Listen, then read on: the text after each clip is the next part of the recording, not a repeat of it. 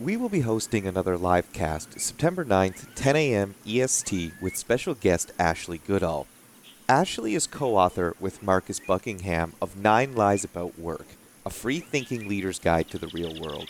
This is a must-listen event, and we invite you to join us live and to submit your questions to Ashley. Register now at connollyowens.com/live or see the show description for details. That's September 9th, 10 a.m. EST, Ashley Goodall. We will see you there.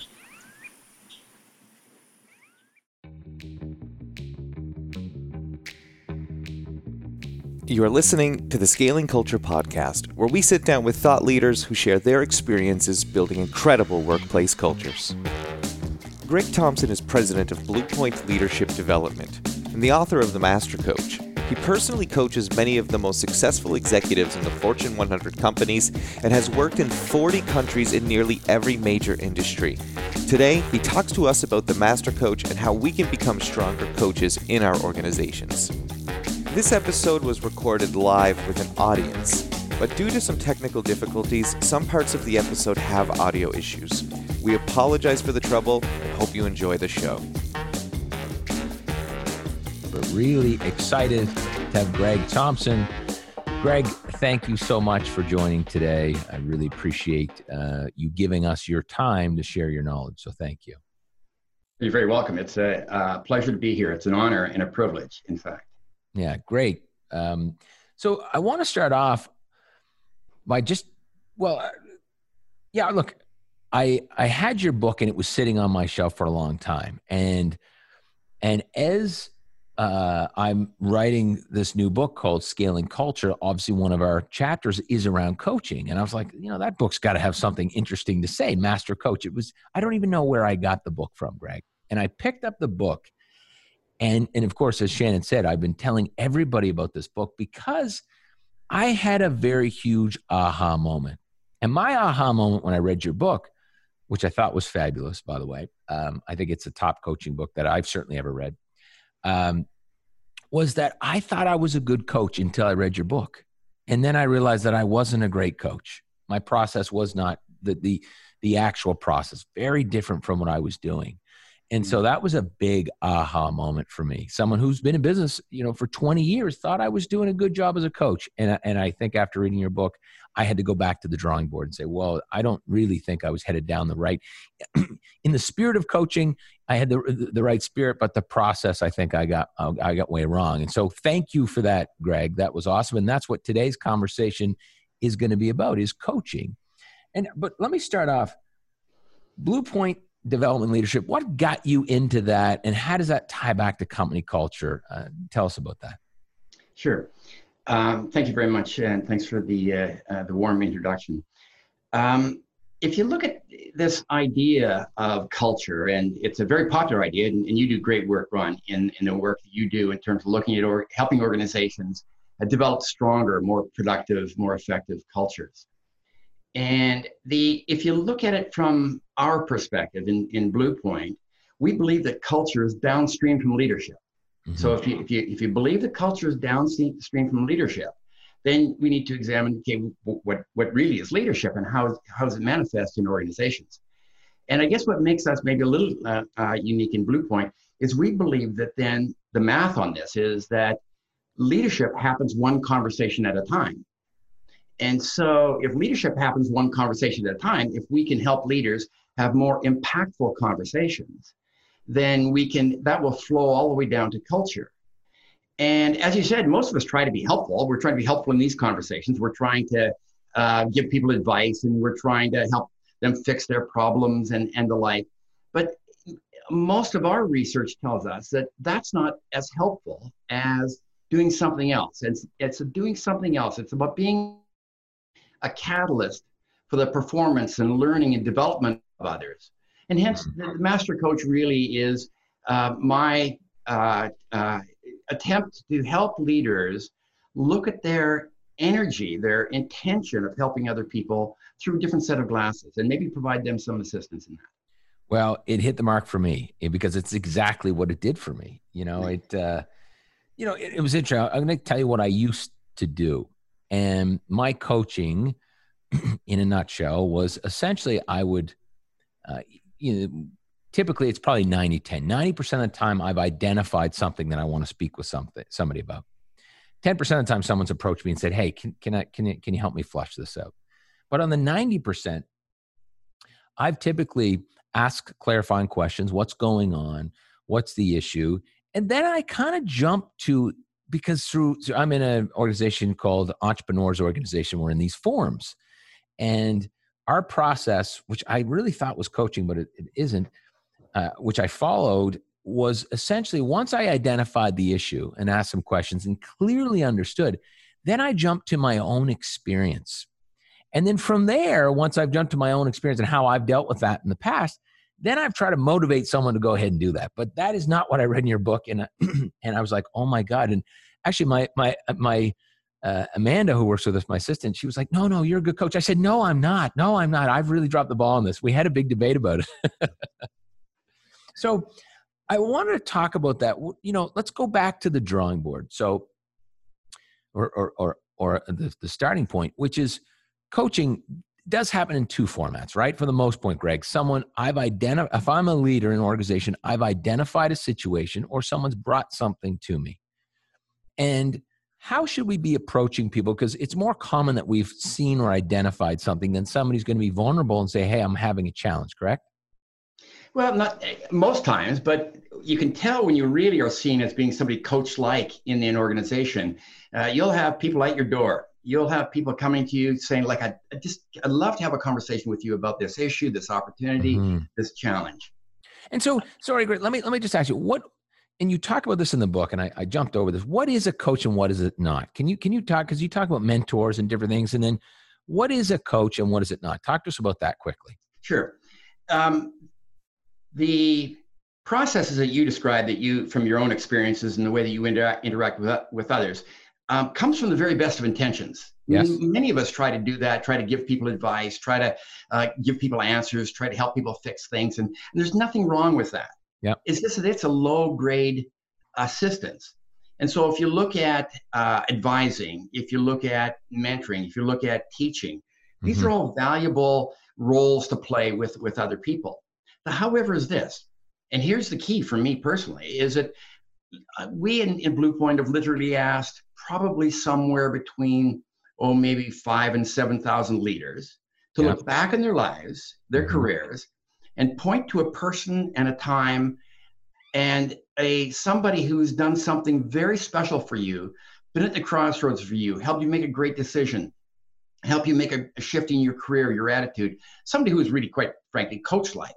Never, ever is a trainer who acts as is somebody who's giving advice. It's always somebody who is much challenged me, somebody who encouraged me, somebody who took a chance on me, somebody who saw something in me I couldn't see in myself. See in myself, right? Yeah, it's much more about not having the answer, not even having the advice, but being that catalyst for the person making their own decision, solving their own problem, using their own talents, stepping out and being committed to their own path forward. And even though that's the space that I work in, I try not to denigrate, the advisors and the mentors and the trainers. That's all important. Yes. But it's this idea of coaching. And it's one of the most difficult things for us to do because we love to give advice. That's right. We love to be teachers. We love to be mentors. I mean, it feeds right into our egos, and we do it with the very best of intentions. Yeah. But all our research tells us the impact is limited of those. Very powerful when we function as a true coach. And so I'm going to play that back for you. It sounds like coaching is working with someone to bring out the best in them, that the process happens from them within.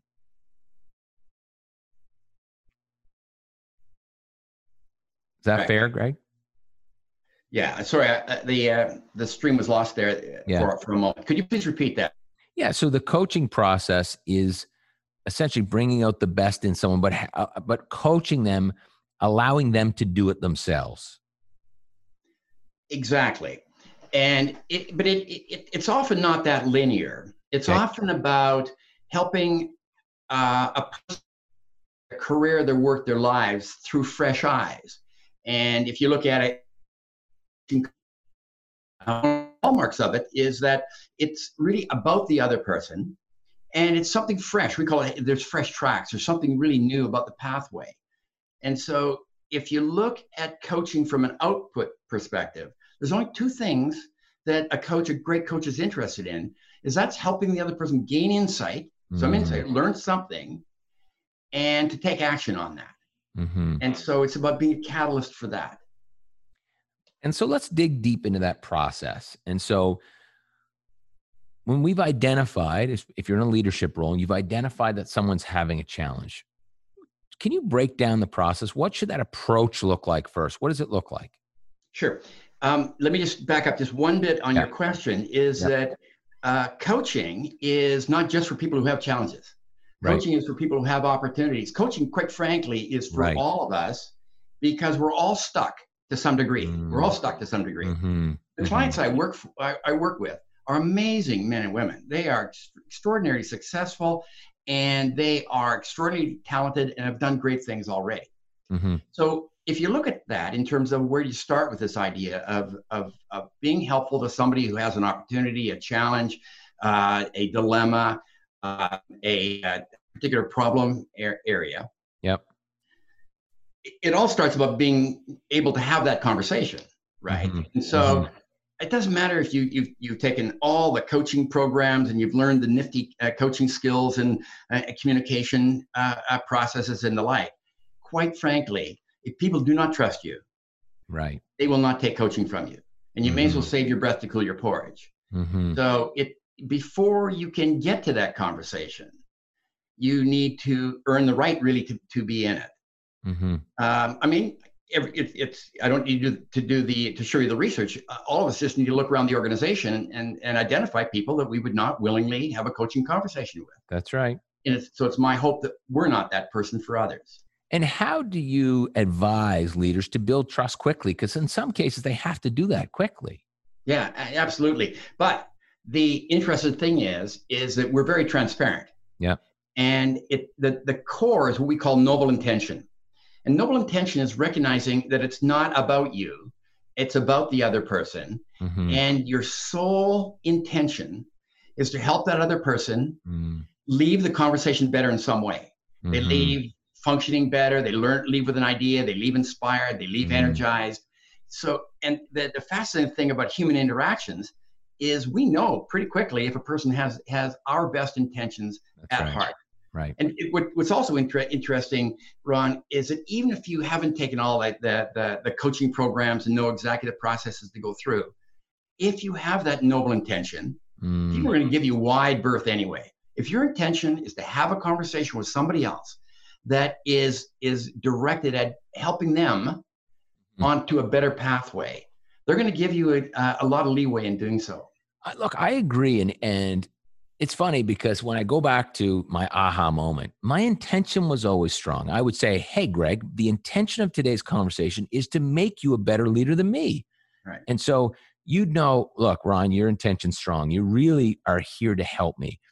Where I really didn't do a great job after, and especially was apparent after reading the book was, and probably because I move very fast, I'm not impatient, but ADHD, and I move at lightning speeds at some cases, is the process of asking the question so to allow you to get somewhere on your own. That's where I don't think I had done a great job as a coach. Right? I think my intentions were always good, because you really, as I read in the book, the questions are critical, right? Like this is to really get to the core of what's going on and to really allow someone to get there on their own, correct?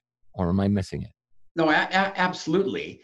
I'm no different. I would love to have a great idea from my clients, and I would love to be the guy that helped them make a major shift in their marketplace and such. I'd love to be that guy. And it's not that we never have conversations around that. But if I'm really honest about this idea of intention, sure, my intention was to help other people solve their problems, seize a new opportunity and the like. But I was in that as well. My ego was in that as well. I wanted to be the guy. I wanted to have that success of that leader attributed to me. See, when things changed for me is when I really realized that when the process worked at its very best, the person I was coaching gets all the credit. And I need to recognize that I have to be happy with just being involved in the conversation and walk away recognizing that that person's going to feel like they almost did it on their own. Right, right. I love that. And so what are some, can you go through, do you have or does it change every time you have a conversation? Is there key questions that set you down the path? Is there anything that you advise, like there's these just great key stable questions that we should always ask? There are some questions, and I'll share a few with you Sure. here in a moment. But again, I'd like to put that into context. The purpose of the Master Coach book is to help leaders put more arrows in their quiver. Mm-hmm. So you probably had a conversation with a really master coach, a great coach, and they just make these really insightful observations or take the conversation in really productive ways. The purpose of the master coach in many ways was to help you accelerate that process, to fill your quiver up with things that you can use in the coaching process, like what we call big questions. And thank you for that question. The thing that's important to note, though, is that coaching never follows a 1, 2, 3, 4, 5 path. And as the coach, all you have is the now. So all you have is the next moment ahead of you, and you need to make a decision in that moment. What is the most important thing that I can do for this other person? And one of the reasons that I don't have the exact 4 questions, I'm going to share a few questions that I think are pretty meaningful in terms of starting a conversation, is because in that moment, if I truly have the other person's intention at heart, I need to make this choice. Is it a question? Is it a piece of feedback? Is it a constructive confrontation? Is it an insight I want to share? Is it a challenge? Is it nothing at all? Is it silence? And so it is hard for some people to grasp and to come away out of the Master Coach book with the notion that there's no process. I mean, like the GROW model and others, these are all good ways of thinking about coaching, but none of them work. I mean, they're all good. They help you organize your thoughts. But what we need to do in coaching at that moment is to do what is very best for the person we're coaching. Now, the individual. Long preamble to your question, which is a great question. There are some questions that I find help the person that I'm coaching make a shift and start thinking differently.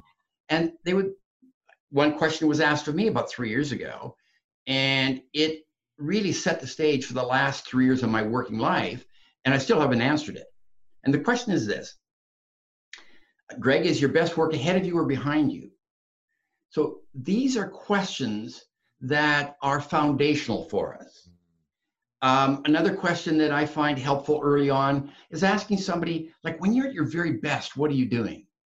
So that puts the conversation over to them. Also gets them thinking about, okay, what can I do to be at my very best? And what does that look like? And then some question around passions and values. And I mean, what is, in this conversation right now, what is the most important thing we can be talking about?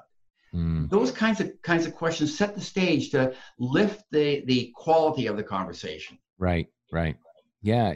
You know, a few of the questions that came out in the book that I think I'm just moving too fast is kind of what I told myself. And also to your point is really separating myself from whoever I'm coaching. Say, this isn't about me, it's about them.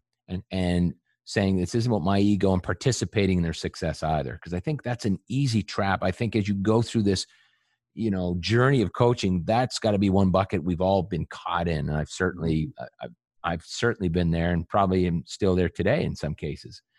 And so one question that I read in the book, which I believe was, okay, Greg, there's a situation, fine. And, what part do you play in this? And how would that person see you? And I was like, oh my God, that's a question I should have asked 1,000 times. And it seems like a lot of these questions, again, foundational questions, to start to change the person's perspective, right? Because is that part of the process, is changing perspectives to get to some type of change? Is that part of the theory?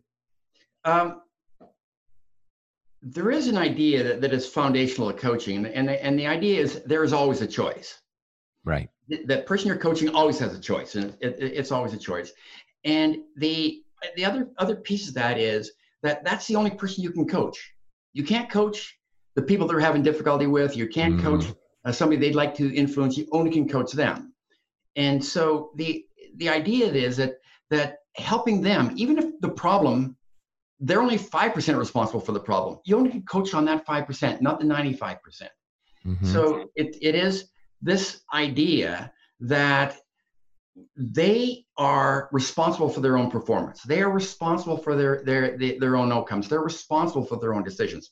There's a high degree of personal accountability in great coaching. And so, yeah, if we are coaching people that have a small piece of a problem, we still only can coach them on that small piece. Now, quite frankly, most times they have a bigger piece than they would like to admit.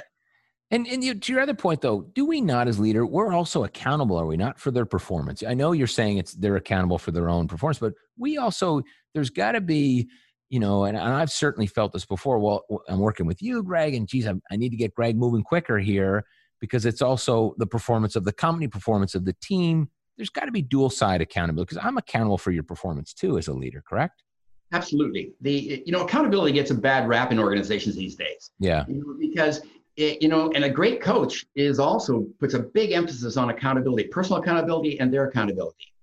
But coming back to the bad rap, I mean, we use the word accountability through organizations these days. That's really code for, we got to find the underperformers. We got to get them out of the organization. We got to burn the witches, this word of accountability. When we look at accountability, we really should see it through the lens of honoring people. When we hold people accountable, what we're saying is, you are important. What you do is important. And we need to stop this idea that we use this word accountability to identify underperformance. It really is to honor people and their contribution. Now, the leader coach has a much more difficult job than me because I work strictly at the coaching end of the continuum. I'm not responsible for the person's performance. Right. This is why it is so challenging to be a coach-like leader. And my heart goes out to these men and women. They're moving up and down that continuum all of the time. Yeah. I mean, they're telling people what to do. They're giving advice. They're teaching. They're training and such. And what I'm asking them to do is make a shift towards coaching and to be more coach-like. However, this does not mean they're going to be soft on accountability. Right. But I encourage them to be nimble. Like they may have to, in one moment, give somebody some really tough feedback on something they didn't deliver, or maybe they're doing something in their behavior, their performance is going to take their career to the ditch. Give them that feedback in the moment and pivot and extend the offer of coaching. You can always tell when you're with a great coach-like leader because they never give up they're never soft on accountability. You make a commitment to them, they're going to call you on that. Most coaches are real strong on accountability. I hold my clients accountable. Right. It may sound odd, but if my client tells me she or he's going to do something in the next week, next time we talk, I want to know what they did. Right. In service of them, I hold them accountable. And so, what should we as leaders be looking? What are the things we should be looking to coach on or not coach on? Is there a specific lane that you think we should stick in? Well, I'm biased. I think that we should get through the giving advice and telling people what to do and training skills as quickly as possible so we can work almost exclusively in that area.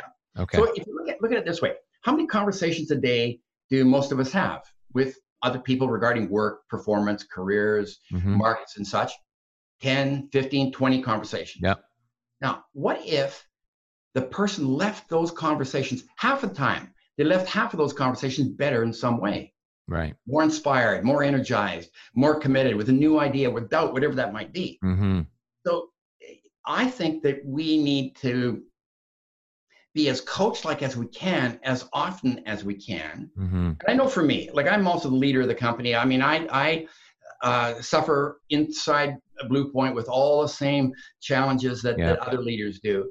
And I love to tell people what to do. I love to spew advice. I love to be professorial and the like. I believe that I'm at my very best when I work as a catalyst for the performance and learning and development of others. And so, a lot of organizations, and I have no idea the stat, but I would guess that 75% of organizations today have managers, command and control versus coaches.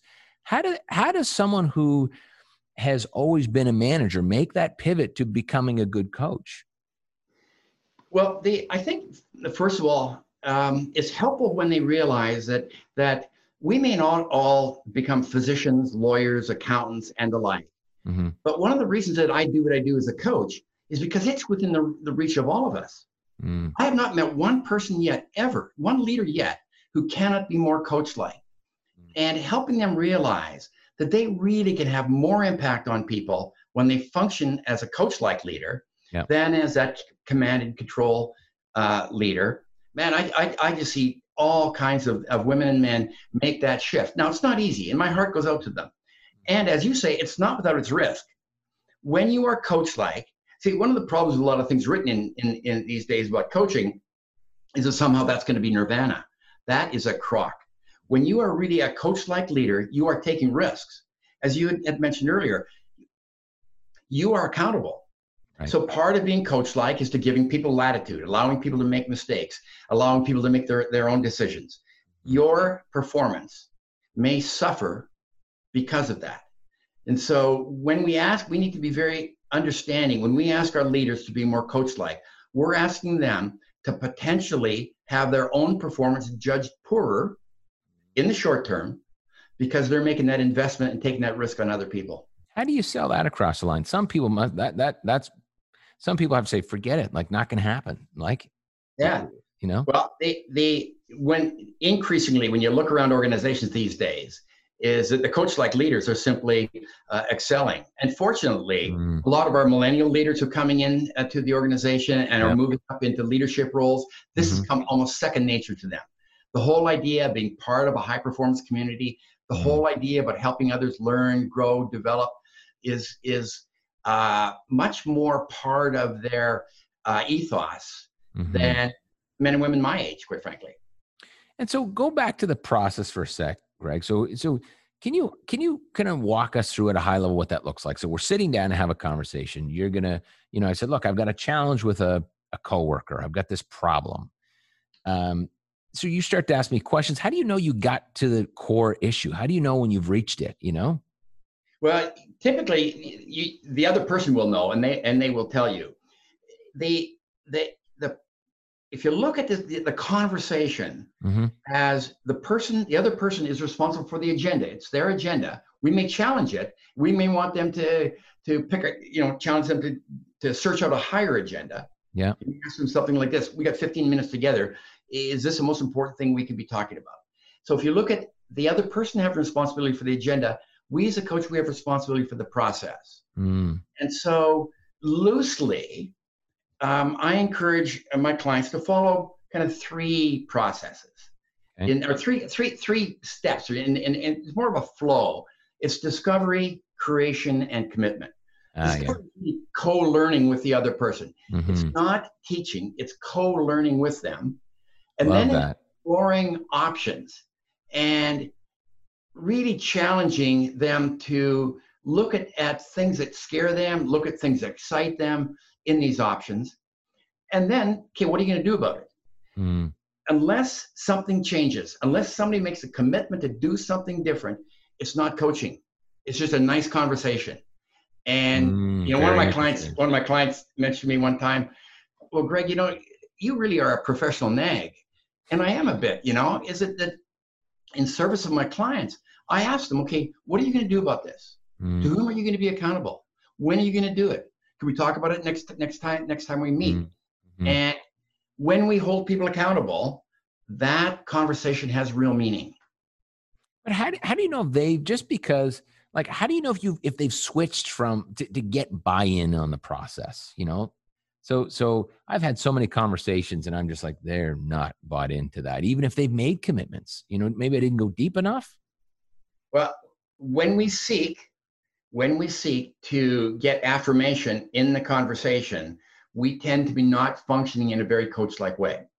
So when we master the art of coaching, it is not our role to judge the impact of the conversation. You see, even there, Ron, what you're going through is, am I doing a good job? Yes. And for me, when I try to be a good coach, when I try to be a master coach, I'm not very good. When I'm at my best, I even subordinate that piece, and I try not to measure the impact of the conversation, and simply try to be helpful, to be a catalyst in every part of that conversation. That keeps you really clean, right? That keeps it so clean. It is about them, not about you then. Right. And I keep the accountability. It's your problem. It's your opportunity. You see, when I start trying to judge the impact of my coaching, even, I start taking on some of the responsibility for that. Yeah, interesting. These things are not always easy to do, by the way. I mean, well, give me some tips. How do you, because that is tough. That is very tough. How have you, through this whole process, been able to step back? What tools do you use to even step back and stay clean? Well, one of the things that I do, I rarely talk about this. It sounds kind of gooey, but I will, because you asked the question. We love gooey. I'm very much like you. I mean, I lead a frenetic life. I got business. I have family and lots of activities and such. And so what I found is, if I go right up to start my coaching conversation, I bring all that into the conversation. And I bring my ego into that conversation as well. And so here's where it gets a little bit sucky. Is 10 or 15 minutes before any coaching conversation, I stop and I do nothing, push everything off my desk, and I write a few notes to get them out of my mind. And I fall in love with my client. And what I mean by that is not that I like them. What I mean by that is I commit to doing everything in my power to subordinate my own needs and ego and desires in the conversation, and make it all about the other person. And I mean, I'm no Buddhist monk, wearing sackcloth and such like that. I have a normal ego, and I have normal issues that other people do. But I find the discipline of doing that, for me, really puts up a solid wall. It's not even my own values and aspirations and such. I need to temporarily subordinate those. And I tell you, I have found that has freed me up to be a much better coach. I'm not sure how you put that into practice. Right. But for 10 or 15 minutes, I try to make it about the other person prior to the conversation. Now, I don't always get that opportunity. So do you continue to question yourself? So we're in the session. I'm like, is this about Greg or about me right now? Are you asking that question? Does that help? Yeah. And thank you. If I have two conversations going on in my head at the same time, then I have a problem. I'm done. I have 5 at all times. So what I need to do, I really need to be present in the conversation. Right. For people like you and I, Ron, we've probably got 15 projects on the go all at one time. But people know if we are present. People know if we are present. I have a story. Can I share a brief story? Please. So I have a beautiful blonde in my life. Her name is Violet, and she's now 8 years old. She's my granddaughter. And Violet loves to play Little Mermaid. And a little while back, and I don't know how I do it, but I can get down on the carpet with her and play Little Mermaid for an hour. And I mean, I'm ADD as well. But I can play it with her. But every once in a while, she'll turn to me and she'll grab my chin. And the human chin can't stop. You have no strength in your chin. And she'll grab my chin and she'll say, "Papa, you're not here." And she'll pull my chin to the side. And what she's saying is, I'm not present. And so what I was doing is while I was being one of the SeaWorld characters, I was allowing my mind and such to drift away. So it is a discipline. The discipline of being totally present with somebody else, bringing yourself totally to that conversation. Again, it sounds a little new agey. I get it. It is. See, the thing is, they know. Here's the issue: is that your staff are not going to reach out to you and grab your chin and say you're not here. No. What they do is they fire us mid-conversation. Mid-conversation, as soon as we're no longer present, as soon as we have that second conversation going in our head, we know when people aren't present. Yep. I can look at you, I can make a head bob, and I can be organizing my emails at the same time. Yeah. And so it is, I believe it's a commitment and a discipline, and none of us are perfect. So when you say they fire you, they've said, look, I'm not doing this again. You're not here. You're not with me. This is over. I'm checking out of this conversation. Well, as this conversation, they stop allowing the conversation to touch you. We all do it. Yeah. We all fire people. And that's the opposite of building trust. Now I've actually created a wedge, right? Right. It can be. It can be if it's prevalent. If you continue, people are very forgiving. We all do it to some degree. We all turn people off, but I find people are very forgiving if we have the intention of correcting that. Mm-hmm. The people know if we are in the real conversation with them. Now, it doesn't have to take long. It can be very brief. It can take quite a while. It's interesting. I'm just thinking as you're talking, and which I shouldn't be because I don't have a second conversation. Sorry, Greg. But I think one of my challenges is if someone presents me with something or I see something, in some cases, I've made up my mind to what the right way to handle that problem is. And I think if I could let go of that, that would allow me to be more present and stop focusing on this thing that maybe I'm trying to draw someone to. I think that's been my challenge is in some cases, I've solved the problem. As soon as I get enough information from you, I go to my experience or I ideate or blah, blah, blah, and boom, I can just try to throw something out there or lead the witness to this idea, which is about me. It's not about you. Right. Yeah. But you actually can do both. The great coach like leaders are able to make the shift mid-conversation. And so say somebody comes to you and say, like, how would you handle this? I'm not saying don't tell them that. Don't share your expertise. But be thinking about this, is that somebody comes to you and says, like, how would you handle this situation with your client? Yeah. You might say, well, here's how I might handle it, but I think you could probably do it 10 times better. How do you think you might do it? How might you use your unique talents to even do a better job with that client? Let's explore that. Like, why don't we have a conversation about what you might do to do something extraordinarily special for that particular client? Mm-hmm. So making the shift into a coaching conversation is also a skill that I think most leaders should develop. And that shift is, how do you think you're going to do this? How do you feel that you can help yourself in this situation, correct? Would that be the shift? Now we're coaching. Now we're coaching when we move beyond me giving you advice. Yes. What are you going to do with that advice? Yeah. And be candid. Do you value that advice? If you don't value that advice, is there another pathway we might want to look at? But it's shifting into that. Giving advice is easy and it's quick, and we do it for all the best of intentions. When we are coach-like, we move far beyond that. Mm-hmm. Mm-hmm. I love that. And so once you get them there, once you get to accountability, let's call it, and someone says, yeah, okay, I'm accountable. Here's what I'm going to do. What does that look like? What in a best case scenario, what do you advise your clients on the accountability follow-up portion? Is there one way, multiple ways?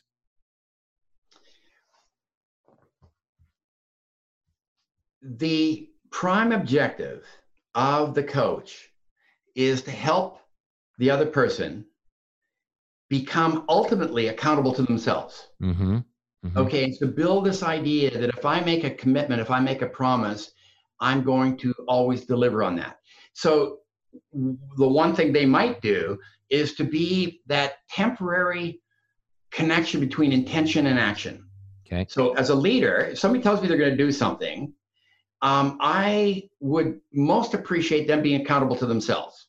Now, all of us can make excuses and we lie to ourselves and we let ourselves off easy and the like. And so early on in that relationship or conversation or project, I will position myself as that link between intention and action. And if they intend on doing something, I'm going to check up on them. Increasingly, I encourage them to find other people to be accountable to. I'll ask them, like, who would you like to be accountable? Who would be a good person for you to be accountable to? And then we talk about this idea of personal accountability, because it is the most powerful accountability. When you make a commitment or promise to yourself, mm-hmm. and you hold yourself accountable, other people don't bother with you.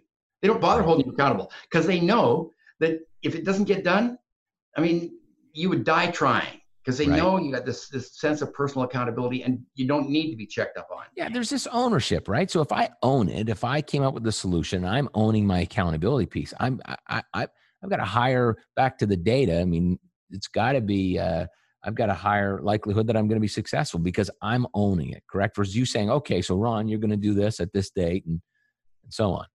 Yeah, absolutely. Mm-hmm. And we all have people in our circuits, in our world, in our communities that we know have just a real high degree of personal accountability. And what these wonderful men and women have done is they have just made commitments and promises to themselves that they want to honor. Mm-hmm. And that's very visible to their clients as well. Very visible to their clients. And it sets a model, it sets a pattern as well.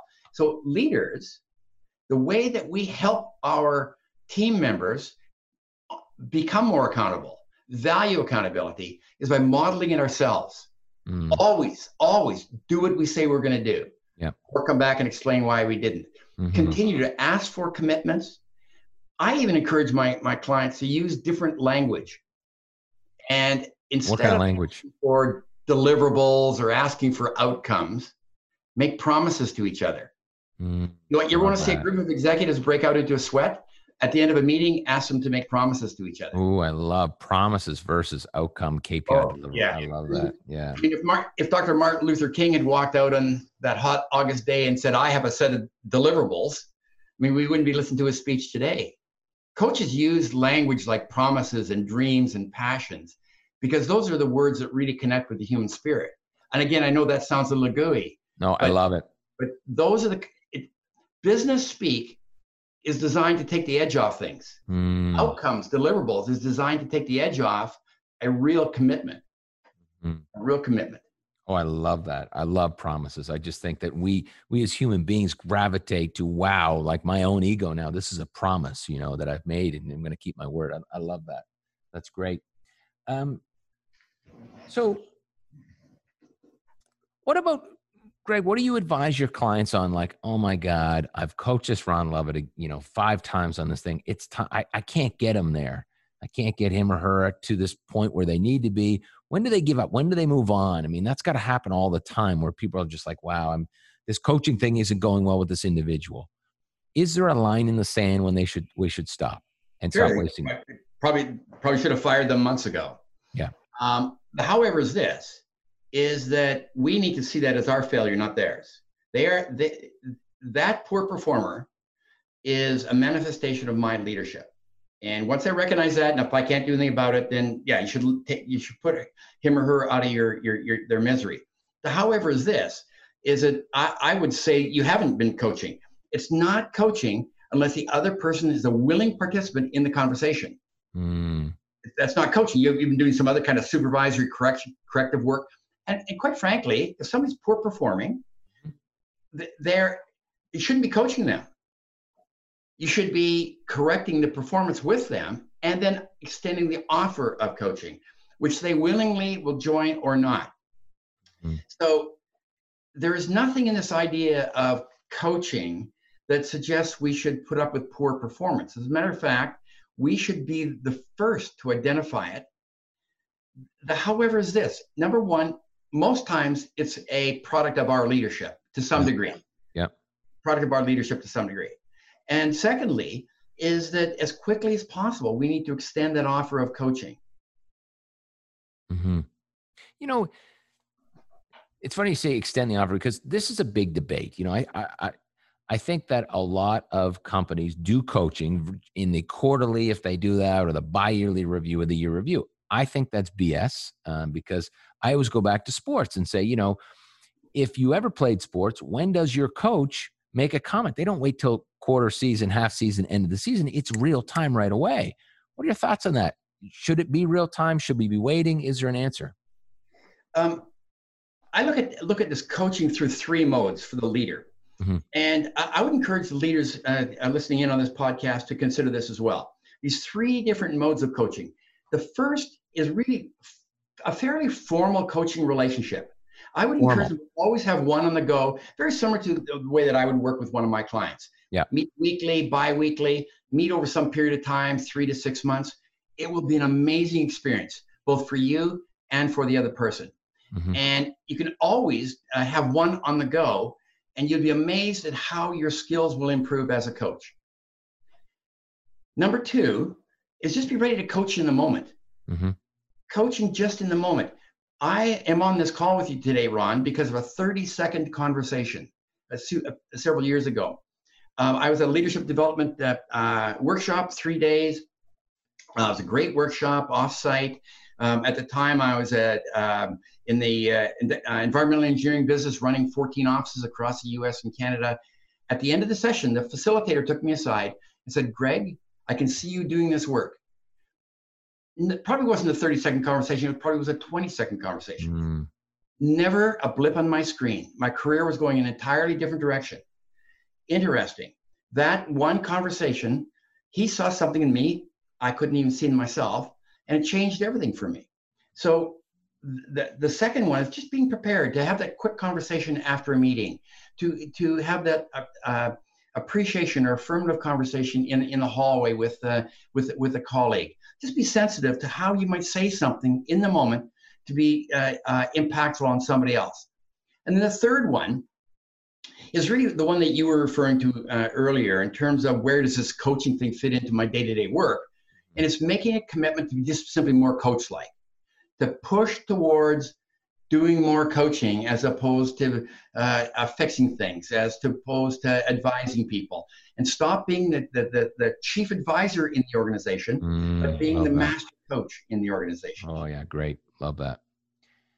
So a couple other questions, and I want to flip. I've got a few of the attendees have sent some questions in, and then we'll flip to Shannon for some live questions if we can. What are some biggest pitfalls? I hear you loud and clear. It's not about me, it's about them. What are some biggest mistakes that you're seeing from your clients that we should watch out for? Some blind spots that will just come up as we go through this. Maybe some of you mentioned, and maybe you've got some others. Sure. If you look at this idea of coaching, and a lot of the wonderful men and women that I work with are fairly senior in organizations and are looking to establish a coaching culture in the organization. A lot of them are getting rid of their performance appraisal processes and saying, okay, we want everybody to coach. Well, first of all, if you take a classic mid-level manager who has been leading and managing one way all of her or his life, not equipping them with some semblance of coaching skills, Mm-hmm. giving them an idea about how they might engage in conversations, how they might earn the right to be in those conversations, is incredibly important. You cannot mandate a coaching culture throughout the organization. You need to support it. But with the mistakes that most leaders make in that is expecting everybody else to be the coach and not be coached like themselves.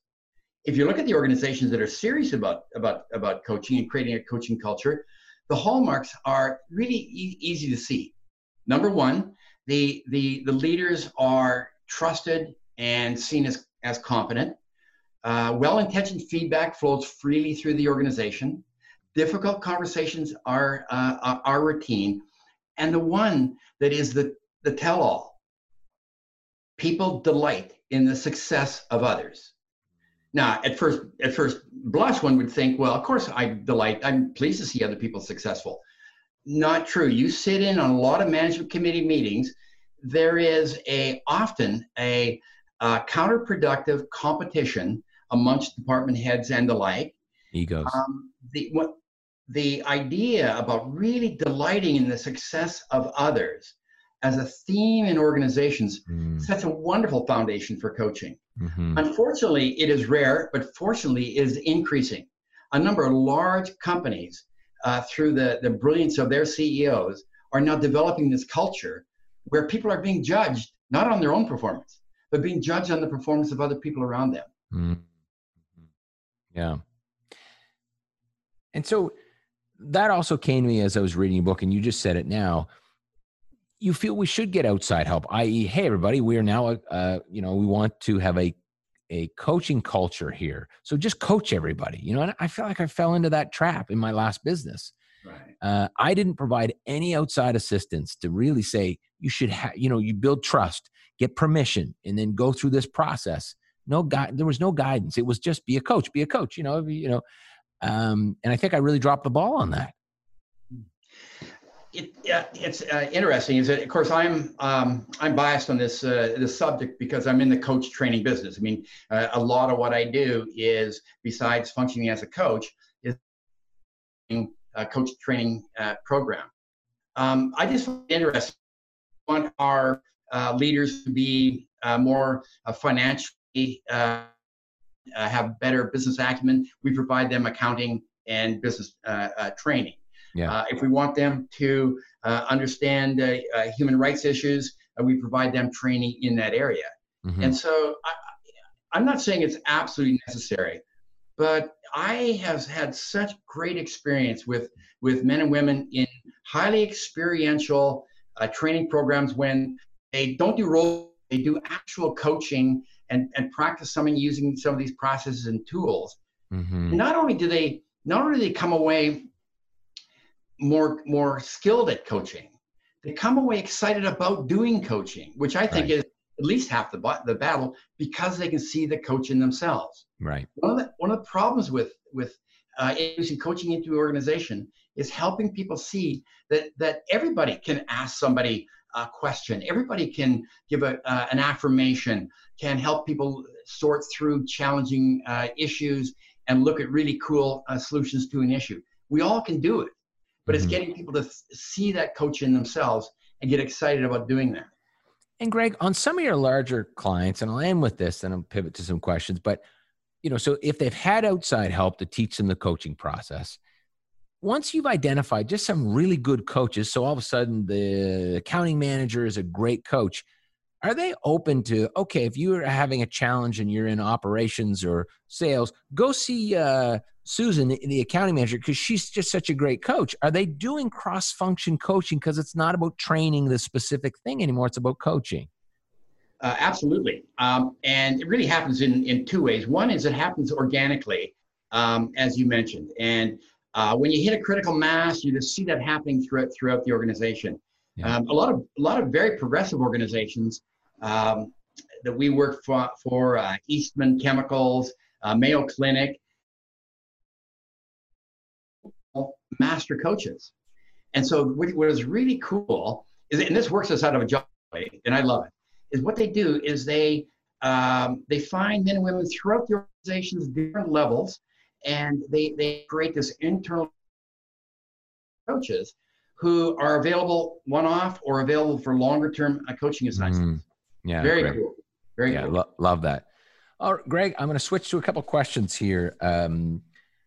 I've got one from a good friend of mine, Wayne Crawley, who's on here today, and he's asking, are there 2 or 3 important attributes to look for in managers when we're on the hiring side to ensure that hopefully they'll be good coaches? What are we looking for on the hiring process to say, yeah, this person will be a good coach because it's important here? I think the number one is that the individual may not have the coaching skills yet, but has an orientation towards humility and service. That they may be driven, they may have healthy egos and the like, but they're open to the idea of serving others and being a catalyst for others. That is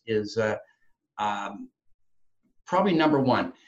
We did some work a while back in terms of looking at the values people most appreciate in coaches.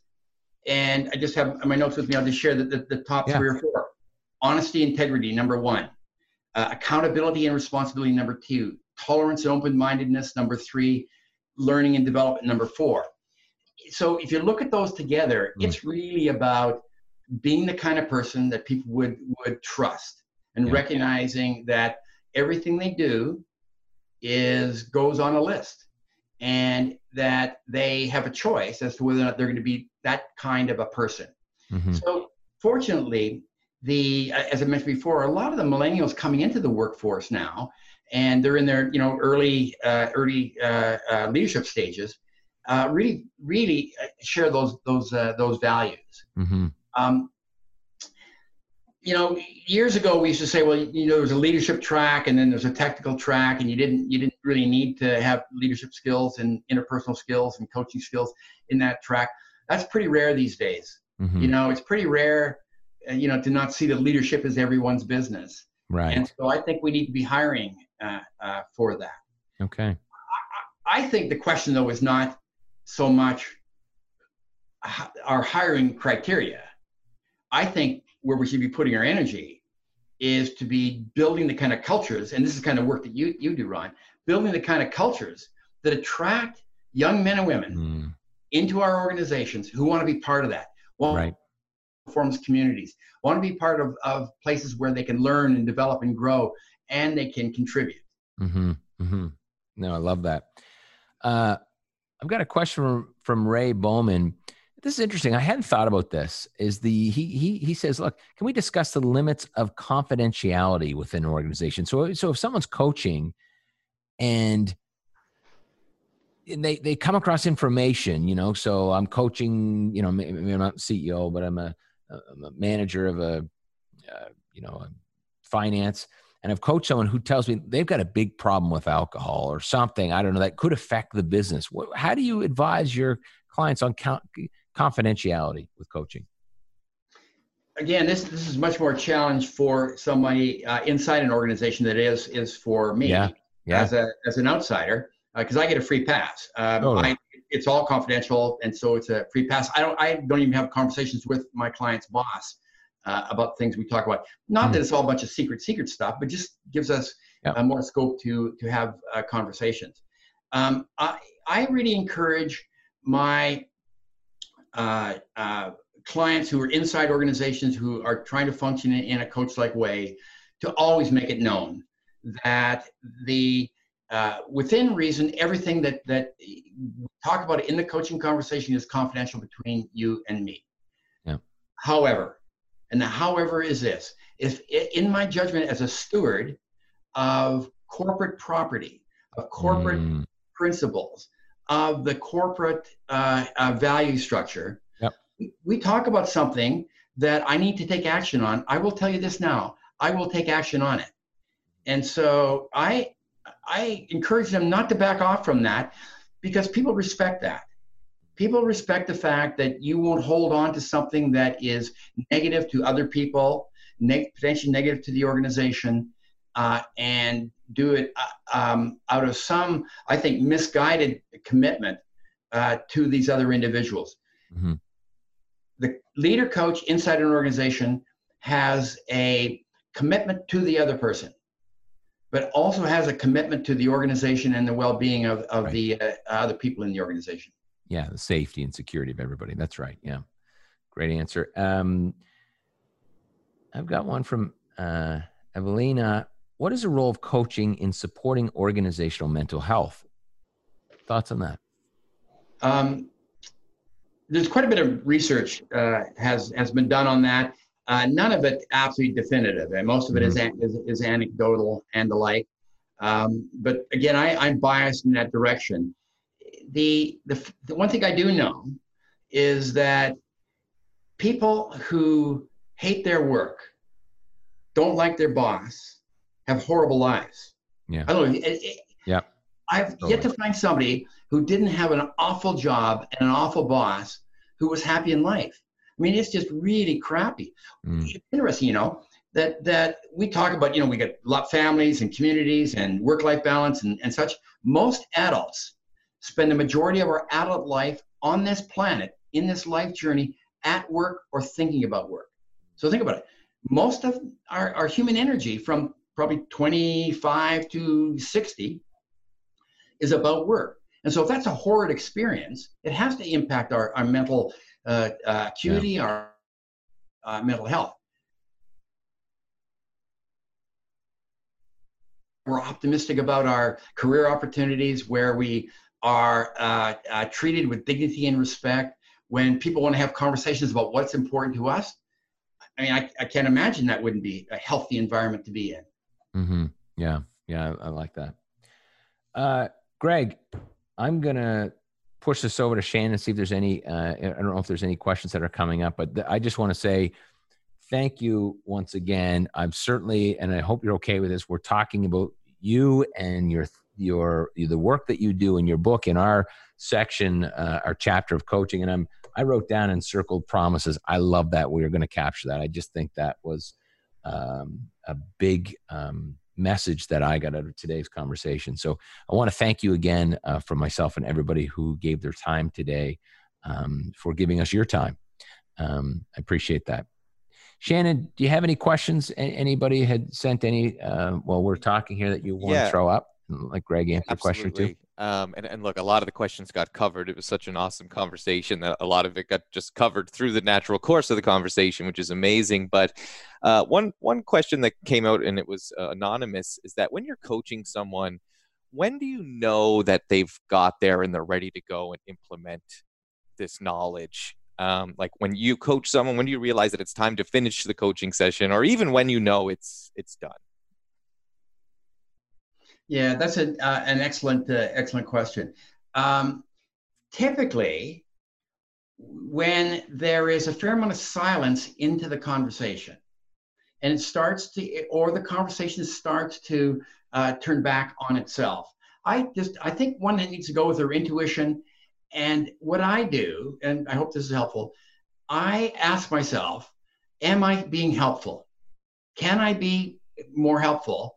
And if I'm truly honest with myself, that gives me a pretty good indication that now would be a good time to wrap up the conversation. I like to end on a high. I like to try to end on the conversation where the person has made a decision, they're committed to some action, they're excited about what they're going to do tomorrow, or they have some new insight that they have discovered. And so typically I do the best I can with my intuition to try not to drag that conversation out. The however is this: if I don't think it's done, I was being coached by one of our coaches here a couple of years back, and he asked the same question probably 45 times because he, heart of hearts, that I was not answering that question fully to my own satisfaction. And it took us about 2 hours to get through that conversation. Extraordinarily helpful to me. But his sense was that I was just not ready to finish that conversation. Greg, did he ask the same question, or was he, why? Tell me more. How did he continue to ask that question, and how did he dig? It wasn't just as straightforward as me or as him just asking the same question over and over. Yeah. He would explore that question. He would ask me, is that all there is to that question? Are there any dimensions to that question? And he'd give me feedback in the moment. He says, Greg, the words and the music don't go together here. For me, I mean, do they for you? If they go together for you, we can end the conversation. But it sounds like we should explore that question some more. Are you fully answering that question for you? And he's a great coach because he continued to make it all of me. I could have terminated the conversation at any point. I could have said, I got it. Mm-hmm. But he cared enough about me to not let me off the hook. Let you off the hook. I thought it was very, very cool. Shannon, I know you've got a question. I'm going to just fire one up because I was just looking at the question bank. Neil Lewis, who I know is a coach from a Scaling Up coach from the UK, is on here. And his question was, have you advised your clients to do anything in this environment? Everybody's moved virtually. What is there anything we should be pivoting to or thinking about in this type of environment, Greg, during COVID-19, as most have moved to virtual or telephone or different ways of coaching? Yeah, absolutely. Quite frankly, I do a lot of my coaching is via telephone, and it can be very, very powerful. Matter of fact, in many ways, it saves a lot of time, and we get right down to it. So if I'm at my client's office and they don't have to offer me a coffee, we don't need to talk about football, and we can pretty much get into it right away, which is great. We use the time well. Mm-hmm. Coaching, I think, we do a lot of work these days around building and leading virtual teams, and coaching is right at the core of that. The reason being is that we have these wonderful men and women who are part of our communities, but they're all out there as lone wolves, right? They're all out there. Yep. And so knowing that somebody cares about them, knowing that somebody's going to have a conversation with them, not about the business, but about them and how they're doing and what the leader can on a weekly or bi-weekly basis, which is essentially coaching, has a big payoff for that. Mm-hmm. Men and women who are used to having human interaction, breathing the same air as their teammates, they struggle oftentimes not with the technical details of virtual work. But the question is, does anybody care? I mean, does anybody care about me really as a person? And the beauty of coaching is you can do wonderful coaching via telephone. Right. Yeah. Greg, thanks again. It looks like that was a question Shan was going to ask anyway. So thank you so much from the bottom of my heart and everybody else for giving us your time and for giving us that book. I mean, that is just an excellent book. And I would highly recommend, if you haven't read The Master Coach or Master Coach? The Master Coach. The Master Coach. It is an incredible book. It is one, have your highlighter and your pen ready and mark the hell out of it. It's a great book. So Greg, thank you once again. Well, thank you, Ron. It's been a privilege. I am such an admirer of your work because it really hits the core of leading organizations in a different way and abandoning a lot of principles that we thought worked and they simply do not work. So I'm a great admirer of your work, and it's an honor and a privilege really to be here today. Thanks, vice versa. Thanks, Greg, and we'll be in touch. You take care of yourself. Thanks, everybody. For more information on Greg Thompson and anything related to scaling culture, please see the show description. We'll be back next week with another incredible guest. Thanks.